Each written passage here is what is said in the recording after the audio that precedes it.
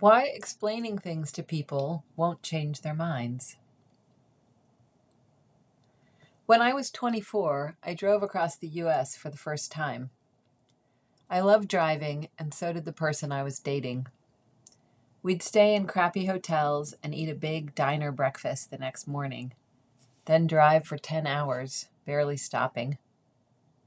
We'd chosen the low-slung belt of Interstate 40. We started in Charlottesville, Virginia. After a few days, we crossed the top of Texas, that little rectangle of land that kicks up into the space of Oklahoma. The sky and the dirt were the color of milky coffee. The few stalks of tall grass whipped back and forth in the gusts.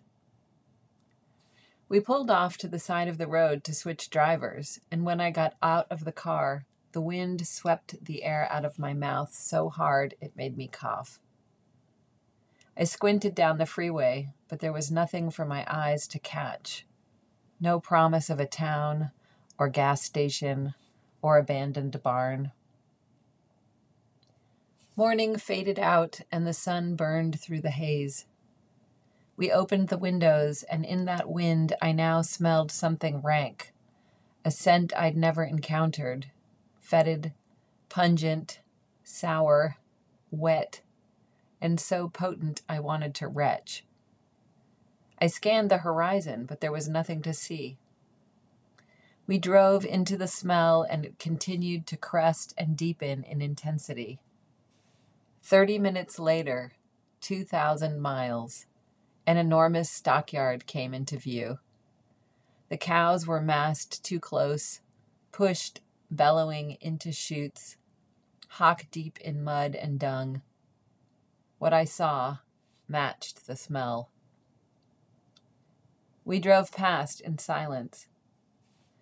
15 minutes later, I said, I've always known in the back of my mind that my politics didn't match the fact that I eat meat. For some reason, I never actually considered becoming a vegetarian. But as of right now, I am.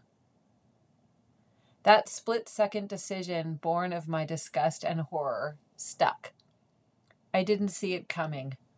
I just decided, with my body leading the way. Even now, I can't explain why that smell and that jarring sight tipped me into a change that impacted the rest of my life. Not all decisions are like that. But I have noticed that my mind chatters its arguments about what I should do and why, and if my body doesn't assent, it's unlikely I'll truly move into action. The decision-making process is more complex than the logic brain lets on. I think the people who devote themselves to making propaganda understand this better than the people in education. Despite our knowing how complex it is to even persuade ourselves to change, let alone our clients if we work in mental health, it's often still the first impulse to provide information or a helpful explanation of why X will be so much better if only Y happens. Facing the contradictions and complexity of embodied existence, we often cling to the simplicity of a logical explanation.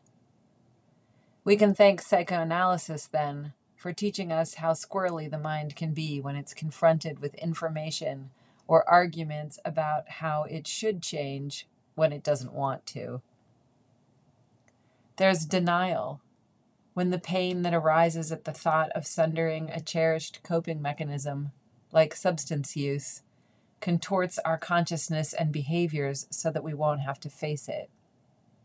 There's repression, pushing a desire or truth out of conscious awareness, or keeping an unconscious drive or thought below our waking mind.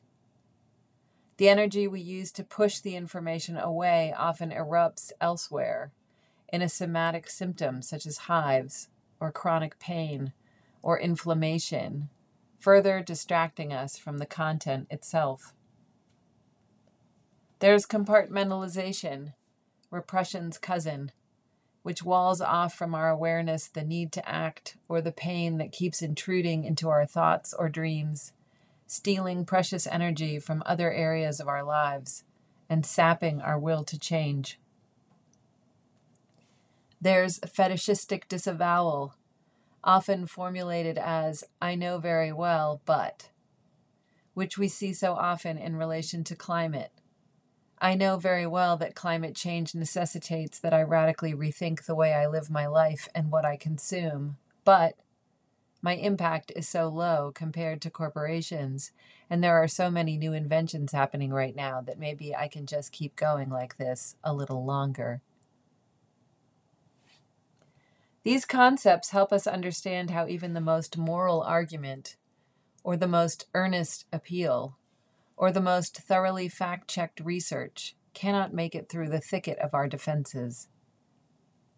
What's less discussed in mental health is the complex interaction between our individual defenses and the ways the larger structures that shape and consolidate the dominant culture work together to make change appear much more difficult than it actually is. Structures and the ideologies that animate them shape what counts as normal, usual, or valued by the dominant culture. One way these structures work is to make us believe that there are certain areas of the social order, certain aspects of being, that are fully outside our control as individuals, or so entrenched in the culture, so much the accepted consensus, that the idea of speaking about them as if they can change can elicit shame or disbelief, even in those who desperately want the change to occur.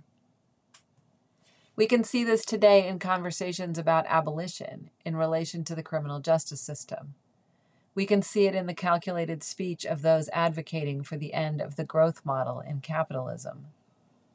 We can see it when people ask what reparations for the enslavement of African Americans will look like. We can see it when we try to imagine large corporations whose top boards are made up of predominantly of people of color, some of whom identify as women or non-binary. We can see it in the confusion that arises when decolonization is understood not as a metaphor for deep transformation, but as the actual insistence that land be returned to indigenous communities. I choose these examples because they elicit in my body a simultaneous combination of longing and curiosity and terror and deep knowing.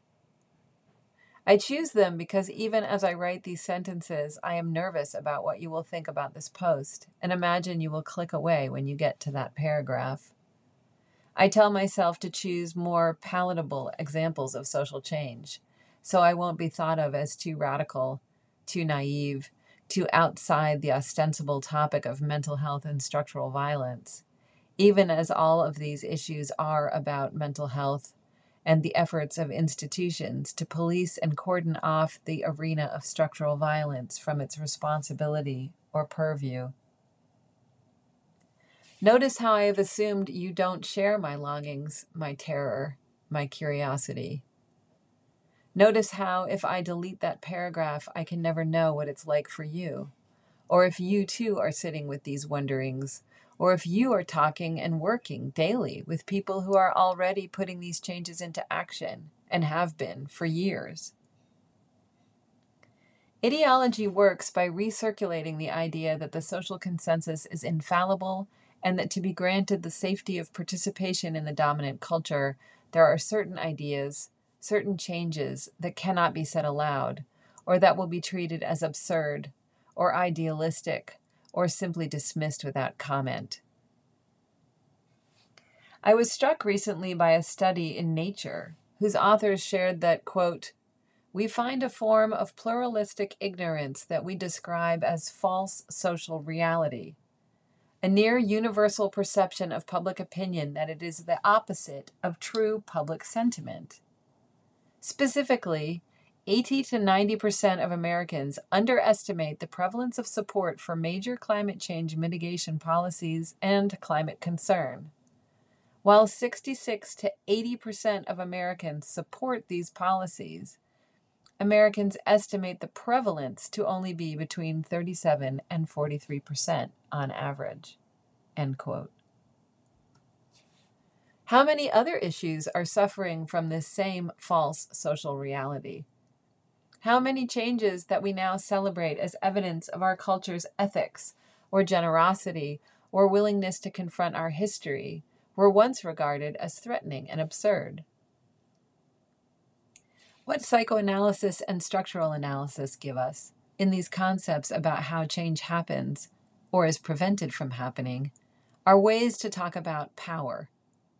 We can know in our bodies or in our minds that we need to change. But whether we believe we can act and what we think will happen to us if we do is inseparable not only from our lived experience, but also our conceptualizations of power. What are your go-to explanations to yourself, your clients, your friends and community about how change happens and how it gets stuck? What do you tell yourself when you start to dream of changes you want to see in your own life and in our collective future? I wonder if the words get stuck in your throat or the image blacks out in your mind. I wonder how those of you whose expertise is in somatics or ritual or other healing modalities can add to this conversation about how change happens. I hope all of you will write your ideas about change in the comments section so we can thicken what I've sketched here with what you know. And also, on a pragmatic note, Substack has just created a kind of Slack channel option for us, and I'm thinking about turning it on, and I wonder if y'all would be interested in contributing to that. Do you want me to do it? That's all for today. Thank you, as always, for reading or listening, and have a lovely day.